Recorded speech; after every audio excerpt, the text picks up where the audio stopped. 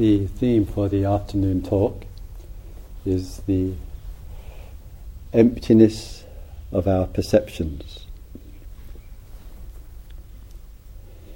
In the exploration with you this afternoon, I'd like to speak on this theme.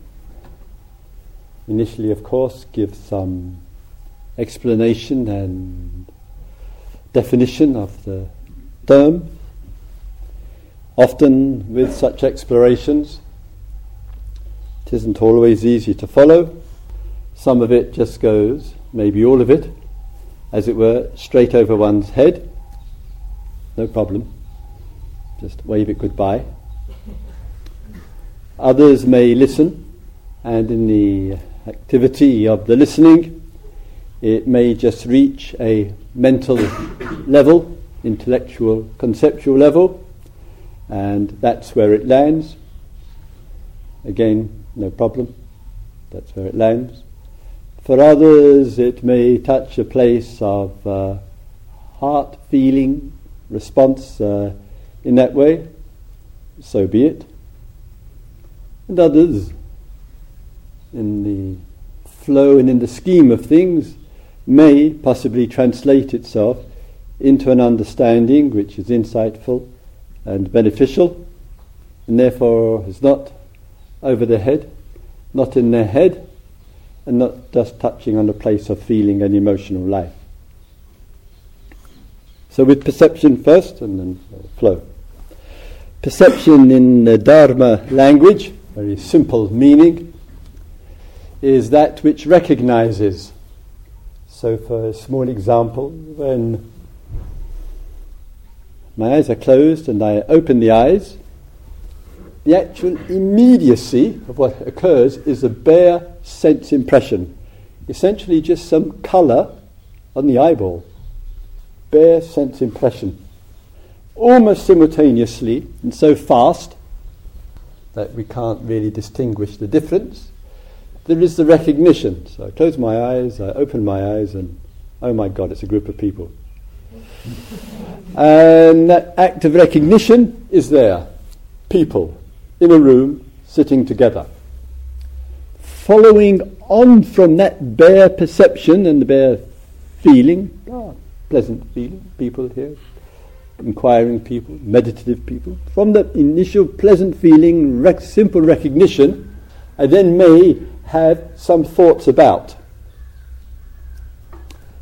Some of those thoughts may express a wise and clear reflection.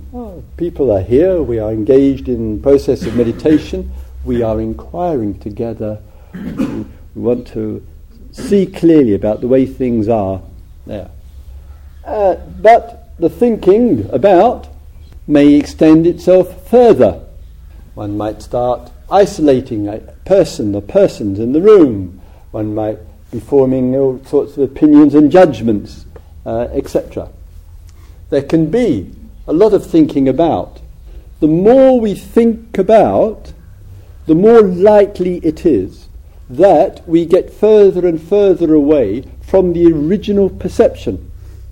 The original perception is there are a group of people in the room, and one is just one of the group.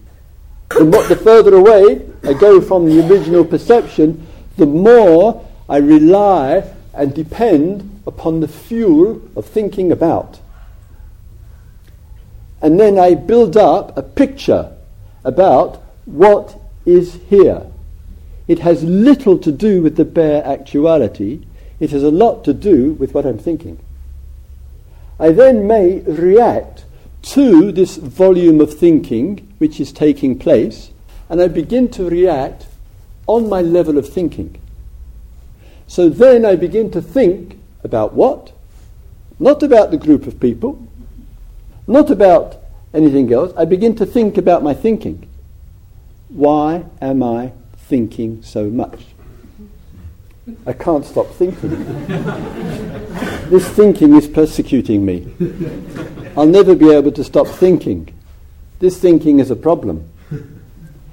I started off with just opening my eyelids, and I've ended up hating myself for thinking. And I have no idea how I have moved from the original perception with the feeling and recognition to the thinking about, to the extravagance of the thinking that may be going on, and forgetting this, as the Buddha said, perception of sanya samkara samkhan. Yeah. Old Buddhist monks, they know much more than me. And the Buddha says it is a perception of the thinking. Right? So originally it's a perception of the group. From the original perception of the group, it goes to thinking about the group. I get more and more out of touch with the group, and I begin to believe and identify in all my views, opinions about the group. I then begin to react at some turning point where my perception is now my perception of my thinking, or my perception of my emotions, or my perception of my views or positions or standpoints or whatever it might be. And I've got further and further away from the immediacy of the event.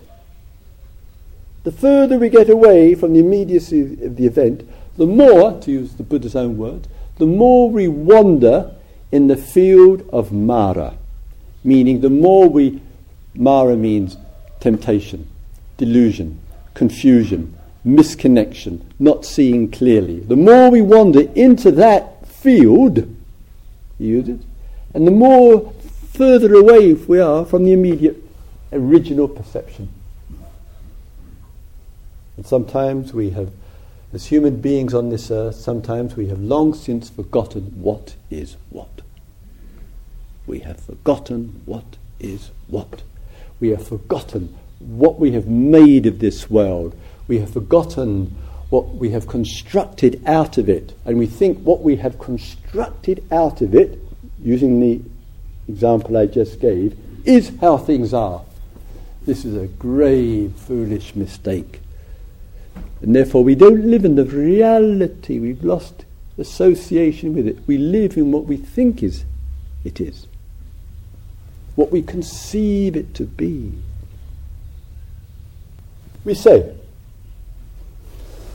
even the so-called self-evident is not so self-evident.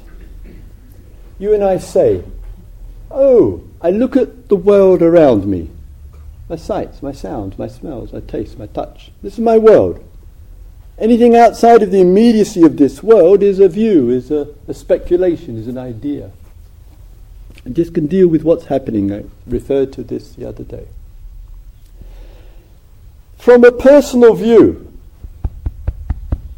per human being viewpoint, it could look like, from my position as a human being on the earth, oh, I have a reasonably long life. I might say, I can say to myself or my friends, oh, Christopher is in his 7th decade. That doesn't mean I'm over 70, by the way.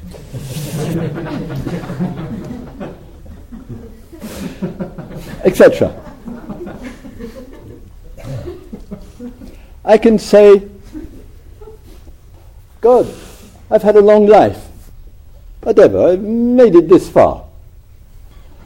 Or I can say, my God, my life, my perception of my life is, it's gone by so quickly. So one view that I take, I can say, it's a long life to live on this world.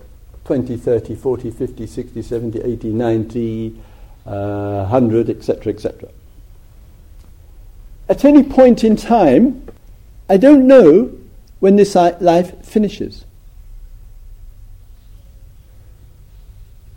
I'll give you 2 incidences from this retreat last year. One person,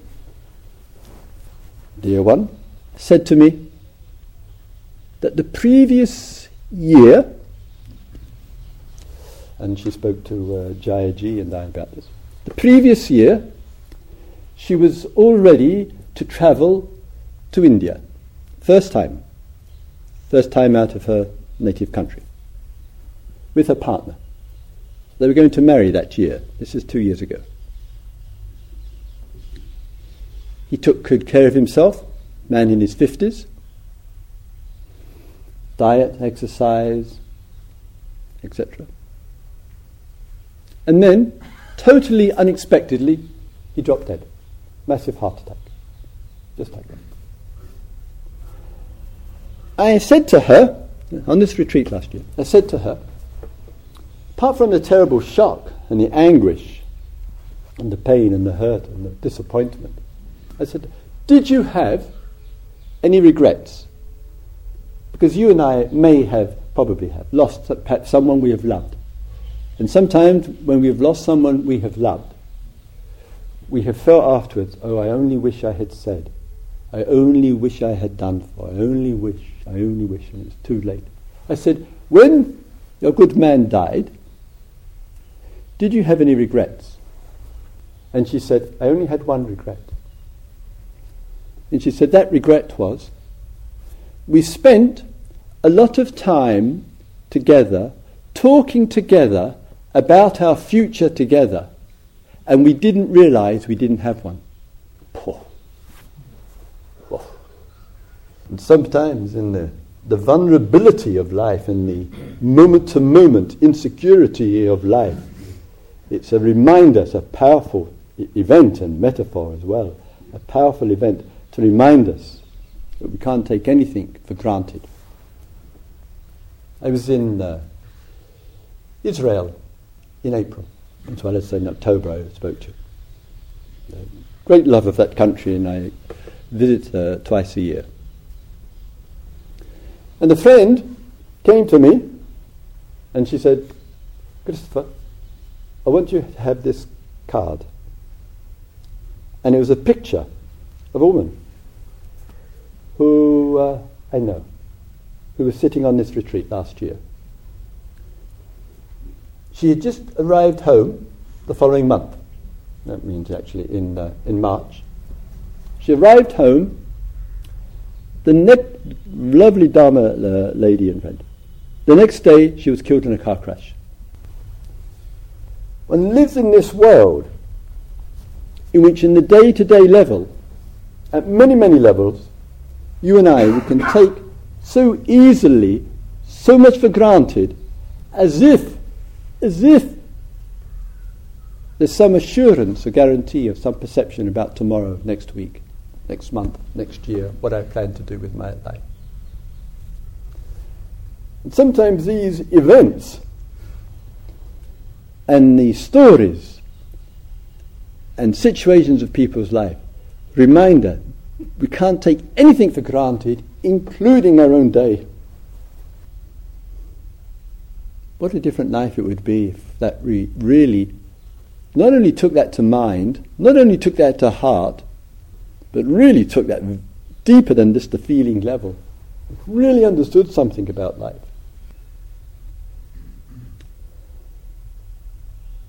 So sometimes, like with the story of the person who lost her loved one, it's a kind of realization of the emptiness of the perception about all this planning for the future. Another way of looking as well. I think science, as it explores into the body of information that's available through research, through chemistry, physics, DNA, astronomy, biology, the nature of matter, etc., it reminds us of what an extraordinary, so to speak, long distance past there is. And how, in the movement and the interchanging of conditions, here we are, as people on the earth. And how extraordinary it is, and we should never forget this, it is just to be alive. Extraordinary thing. To live, to breathe, to feel, to think, to have stories, to see through stories, to go beyond stories, to look deeper into things, to to love, to laugh, to play, to connect, to be alone, to be with others.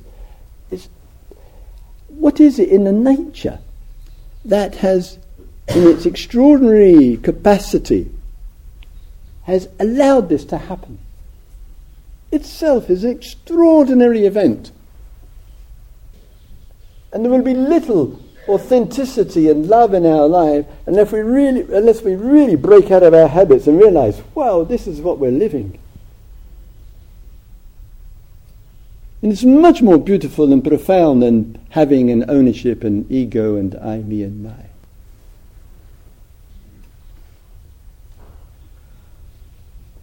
And the scientist will say, in looking back through what we might call the long journey of movement, what they like to evolution, which has no relationship, by the way, to evolving higher species. This is all social Darwinism. It's nothing to do with what the good man taught.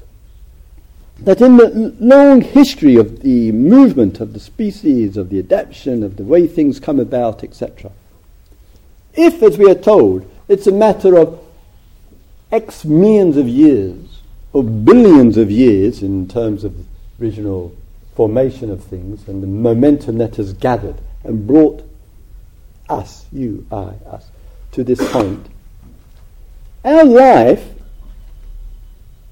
which we call I was born, I was conceived, I moved through the field of time for X number of years.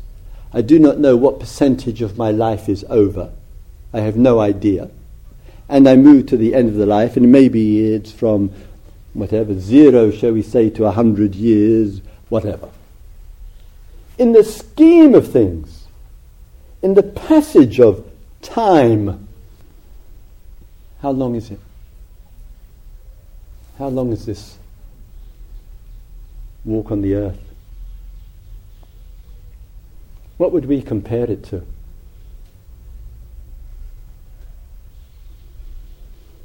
To say it's as long as a flash of lightning,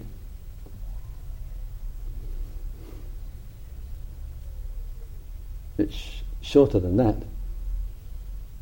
To say it's as long as the blink of an eye, compared with the field of time going back hundreds and millions of years or whatever, it's shorter than that. And if we look from another perception, not the perception of me, my and myself, but from another perception, it's barely anything. Even if your mind's wandering, you've got no choice now. Makes a mockery of choice, doesn't it? Who's going to sit here and say, can't hear it? No interest to hear this.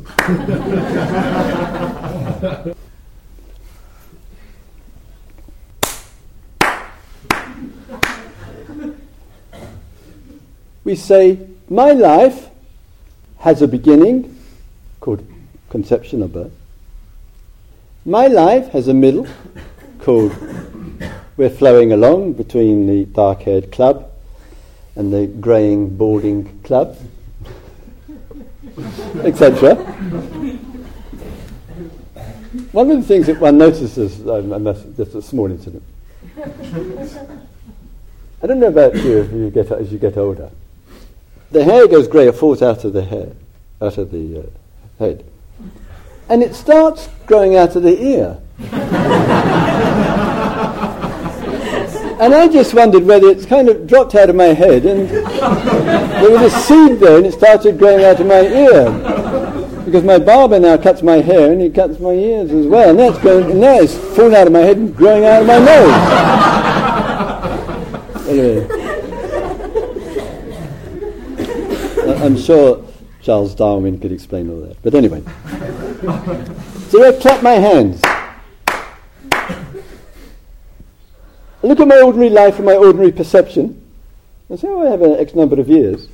But I clap my hands from the sense of extraordinary time. Where is the birth, middle, and death of the clap? Can you distinguish? Oh dear. Oh dear. I have the view. I have a long or a short life from self. Stand back a little bit from the self and have a wider view of the scheme of things. I can't see my birth, middle and death.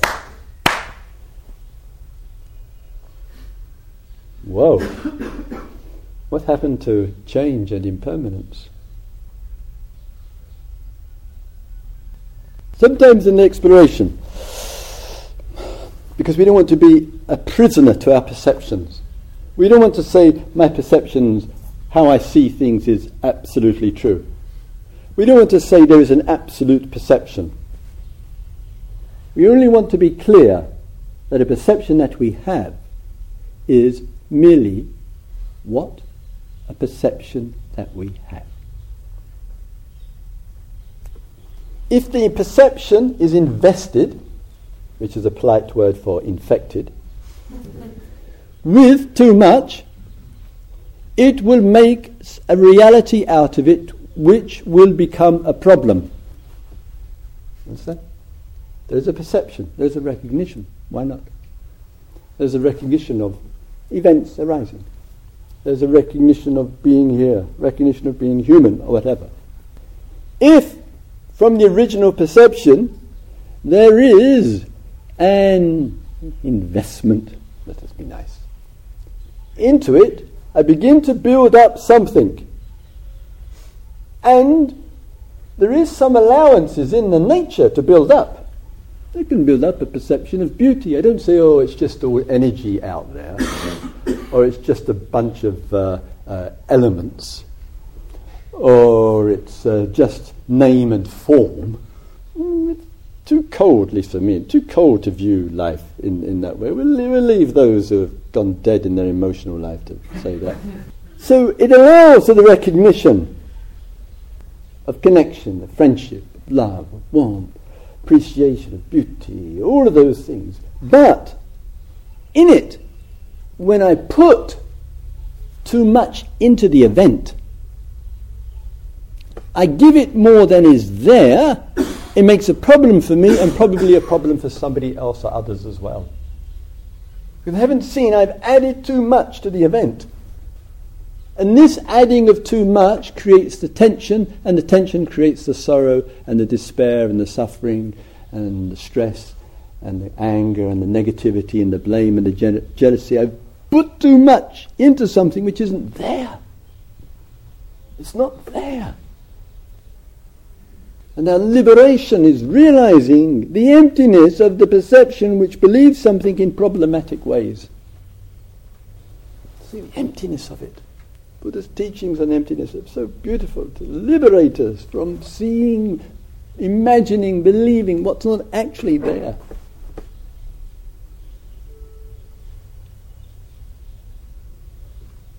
There's the self, the sense of I. What is this extraordinary sense of I? What is it? I can't show it.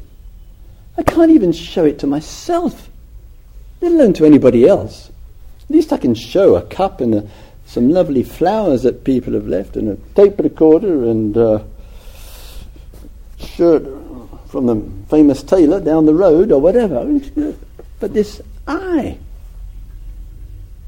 can't actually reveal it. Yet somehow that which I can't see, I can't hear it, I can't smell it, I can't taste it, I can't touch it, I can't get it out for somebody to have a look at and say, oh my God. Yet it's gained a substance, a significance beyond everything else. Yet it's got nothing to it. And if I say, well, this I is permanent, that means I've gone through life from being a little one, whatever, and there's somewhere or other this sense of I started or arose, and I say, well, it's just the same I all the way through my life, just me. It's just me, nothing else. I don't know what it is, but it's just me. And it's moved all the way through my life. It's got continuity to it, it's got permanence to it, it's just remained the same. If this self, this I, this me, is just the same all the way through the life, it means nothing has ever affected it. Therefore we're stuck. Oh, help. Nothing can change it. I can meditate till the cows come home. It won't make a scrap of difference. Or even if they don't come home. Because I've got the view and I can't change. I am stuck with it. And with the way that it is. Trapped with it, and I just can't change. But you and I don't believe that. We might not be very much interested in change, but somehow deep down, hopefully, we don't believe it.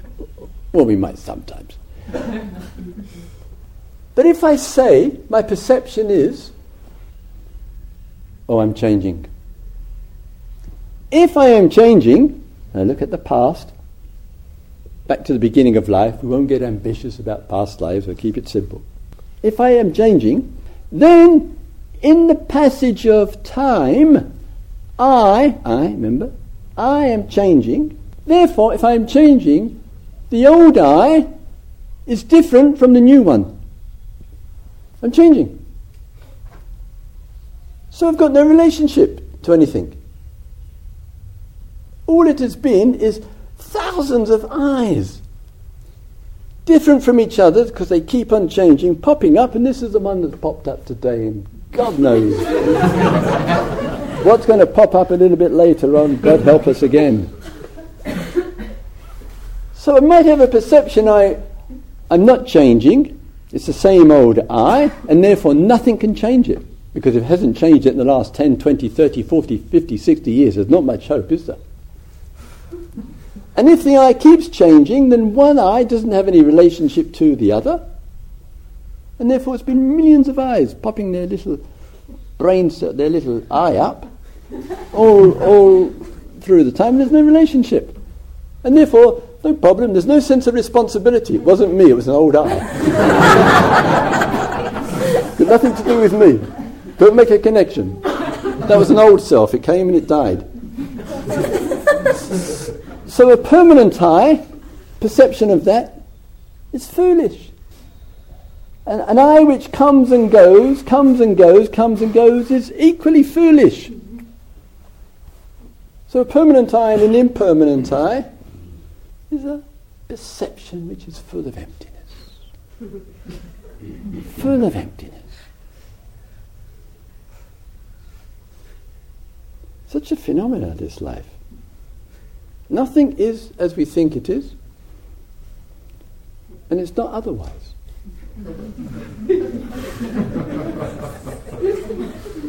Strange world. I may say, I am what the Buddhist tradition wisely is called mind and body. Mind here means citta, means heart and mind. I am mind and body. So therefore, I am, the self arises in relationship to the body, we explored this a little bit earlier today, in relationship to the state of mind, etc. How come the I keeps dancing around from one to the other?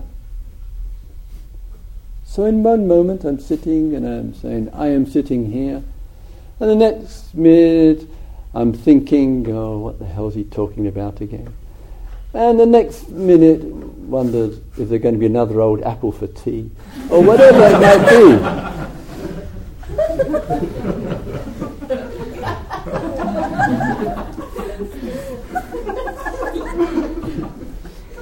This is India, we're into preservation.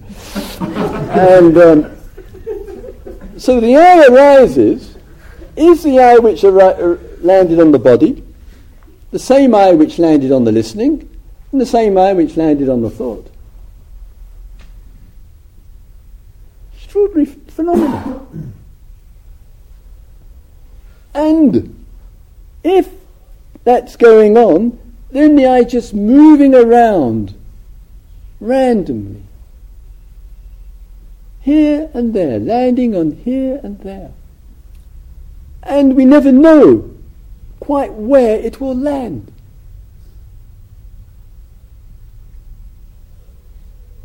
We just don't know from hour to hour what this so-called I will land on. We can't have a view of permanence. Doesn't make sense. Can't have a view of impermanence. It also equally doesn't make sense.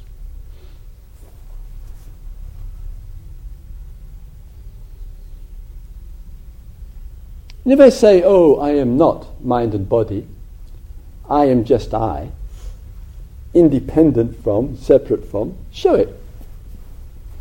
Has anyone been able to reveal an I which is not wrapped up around mind and body? But it keeps dancing around. It only reminds us of a simple home truth. There is no true self. Period.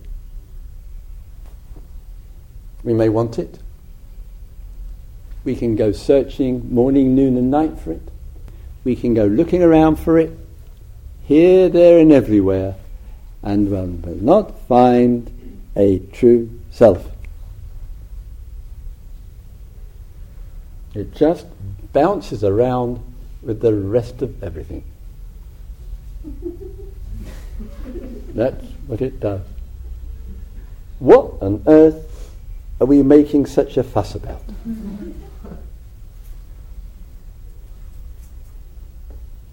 What on earth are we so concerned about? This silly little I, silly little me, silly little myself.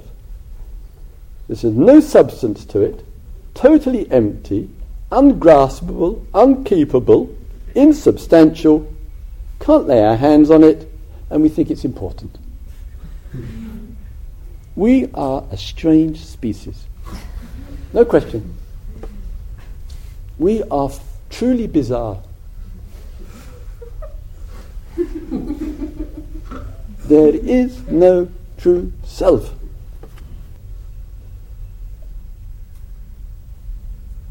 Nothing is ordinary. Nothing is graspable. Nothing is fixed. And the preciousness of it is to see this clearly. It doesn't go over the head, doesn't land in the head, doesn't roam around in the feelings. To see this clearly, it's beautifully liberating. Wow. What a relief. I don't have to search for this true self anymore. What a relief. Dance of life is going on. I can view it as a long life, as a short life, or even shorter than that. Clap of the hand without beginning, middle or end to it. Whoa, lovely.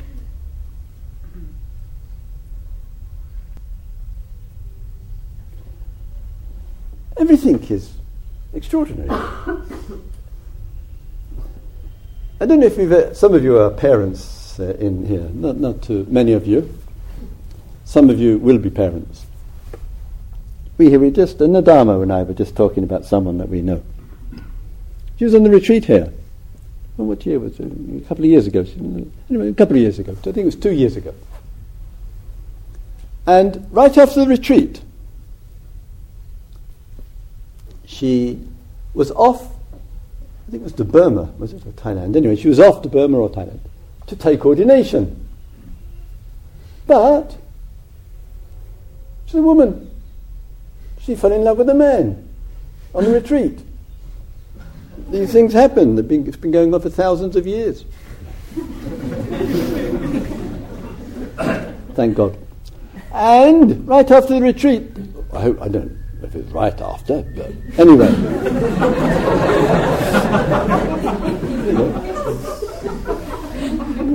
There are a range of practices.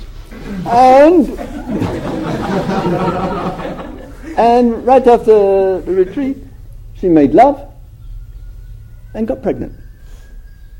So the trip to shaving her head and becoming a nun had to be let go of, and she entered into another role.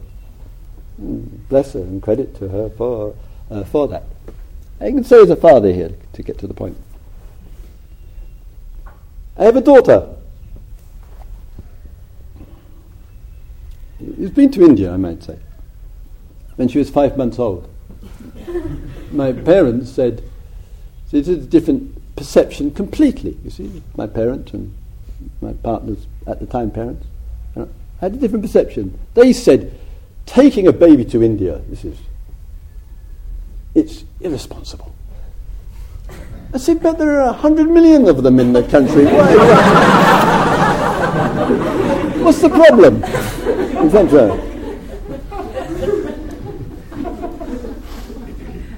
And my view, our view was, taking Nashona, our daughter, middle name is Satya, truth.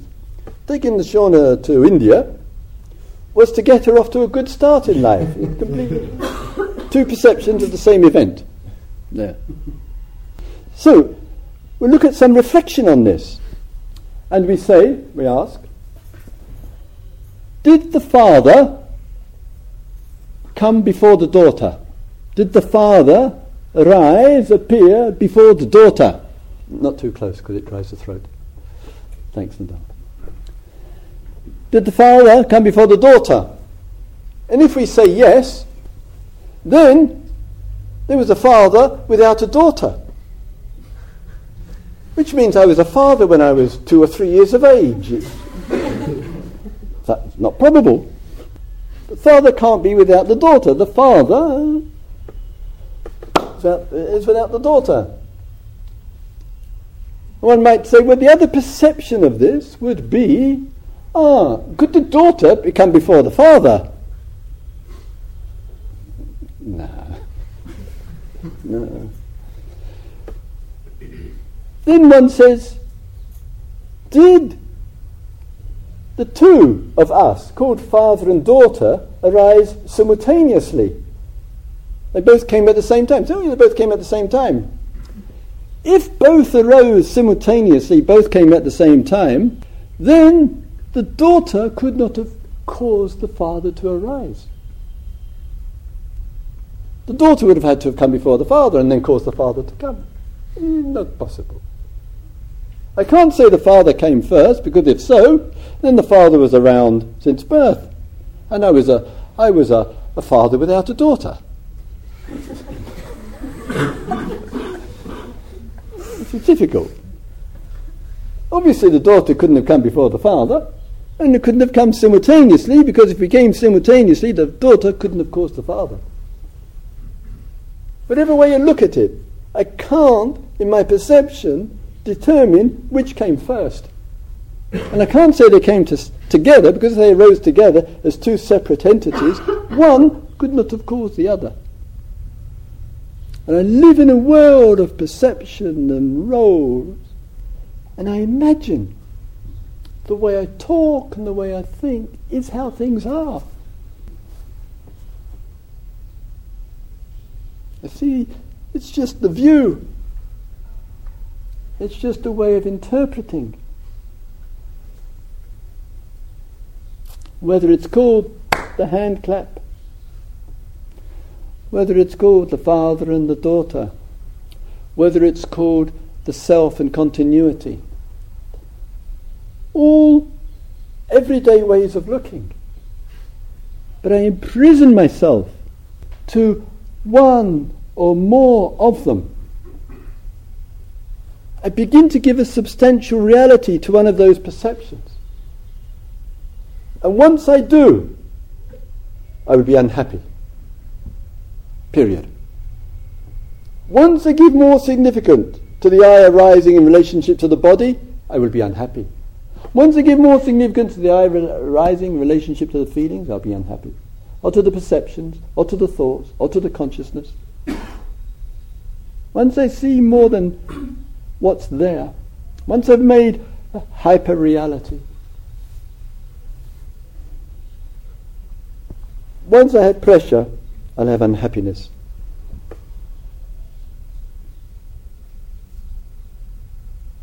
not even my perceptions, can give me an absolute, valid perception of the way things are.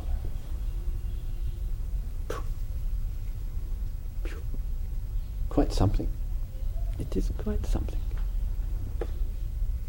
And so my whole mental construction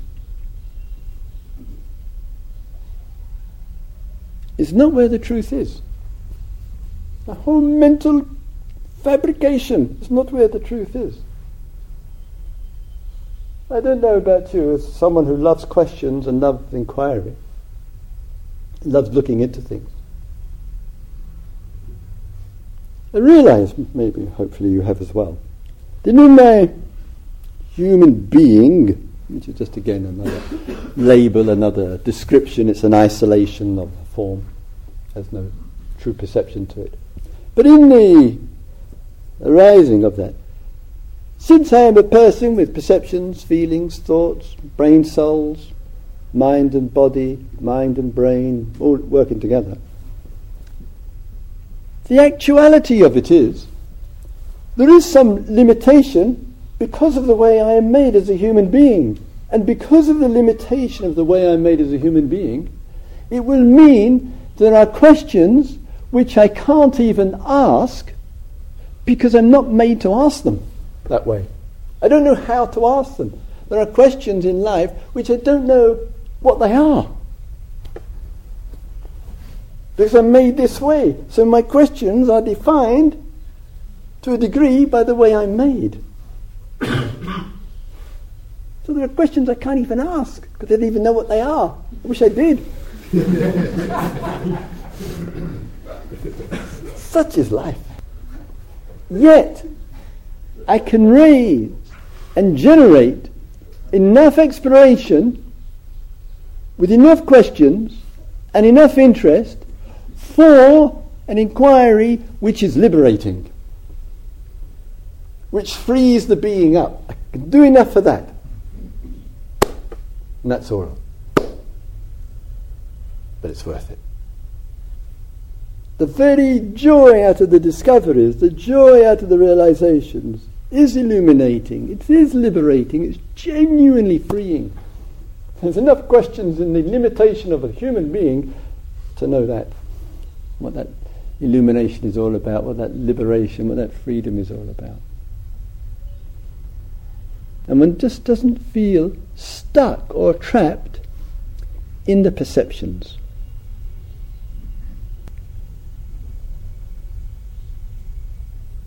May all beings see into things.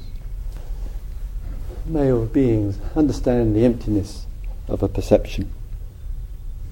May all beings be liberated and know the joy that naturally comes with it.